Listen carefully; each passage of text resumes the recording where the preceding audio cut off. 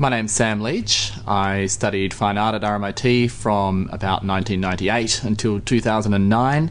I won the RMIT Siemens Scholarship in 2007. I'm Robin Phelan, and I'm currently studying in my honours year at RMIT, and I study ceramics and I make sculptural ceramics. My name is Nicholas Baston, and I received the Siemens Award in 2004 at the completion of my Masters program in gold and silversmithing. Hi, I'm Kate Spencer. I won the Siemens Art Prize in 2005 for the hot water bottle in red, which was a large hot water bottle, size of a single bed, that you could see the ocean inside. Winning the award was a massive boost for me at the time, especially as I just started my master's course where I was researching 17th century Dutch art. That was a big influence on me, and I used that travelling scholarship to go to the Netherlands, where I was able to actually have an interview with Peter Roelofs, the head curator of 17th century art at the Rijksmuseum. And that meant a huge amount in the middle of intensively researching the art of that period, to talk to the number one expert of that field in the world was a massive gift. I really wanted to go to China because I'd heard of this city called Qintian, and Qintian has this amazing history. It's been known as the porcelain capital for about 500 years, and it has this huge history of trade of blue and white ware.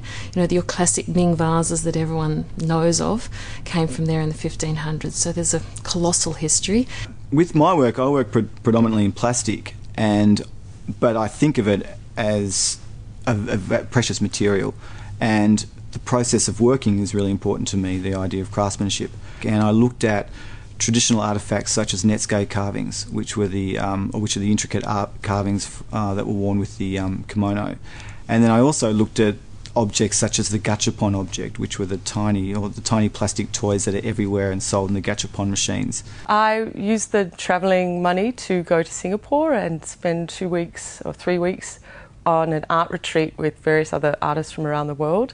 It was very enriching to work with artists from everywhere from Japan to the XU to London. The paintings that I won prizes for this year in the Archibald and Wynne were definitely influenced by those experiences.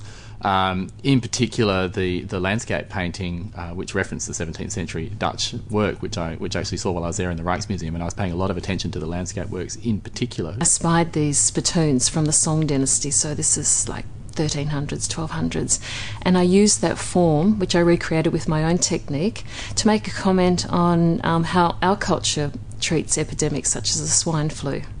So while I'm still using my pinching and hand-building techniques, I'm using a lot of blue and white decal or hand-painted work, and I'm trying to see what stories I can tell and what symbols and metaphors I can make based on this ceramic Chinese history, but in a context that's personal to me.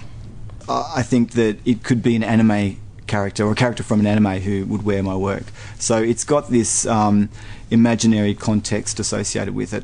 So the work is colourful, it's bright. I think because it is such a familiar object for people, and seeing it in a large scale like that just sort of brings a sense of wonderment, and a lot of people have their own very personal readings on it, whether it's a woman's perspective or a political statement. So people read into it about global warming, and women read into it something completely different. Children love it. Winning the award meant that I was able to basically make this trip at a time when otherwise it would have been really difficult for me to actually get away.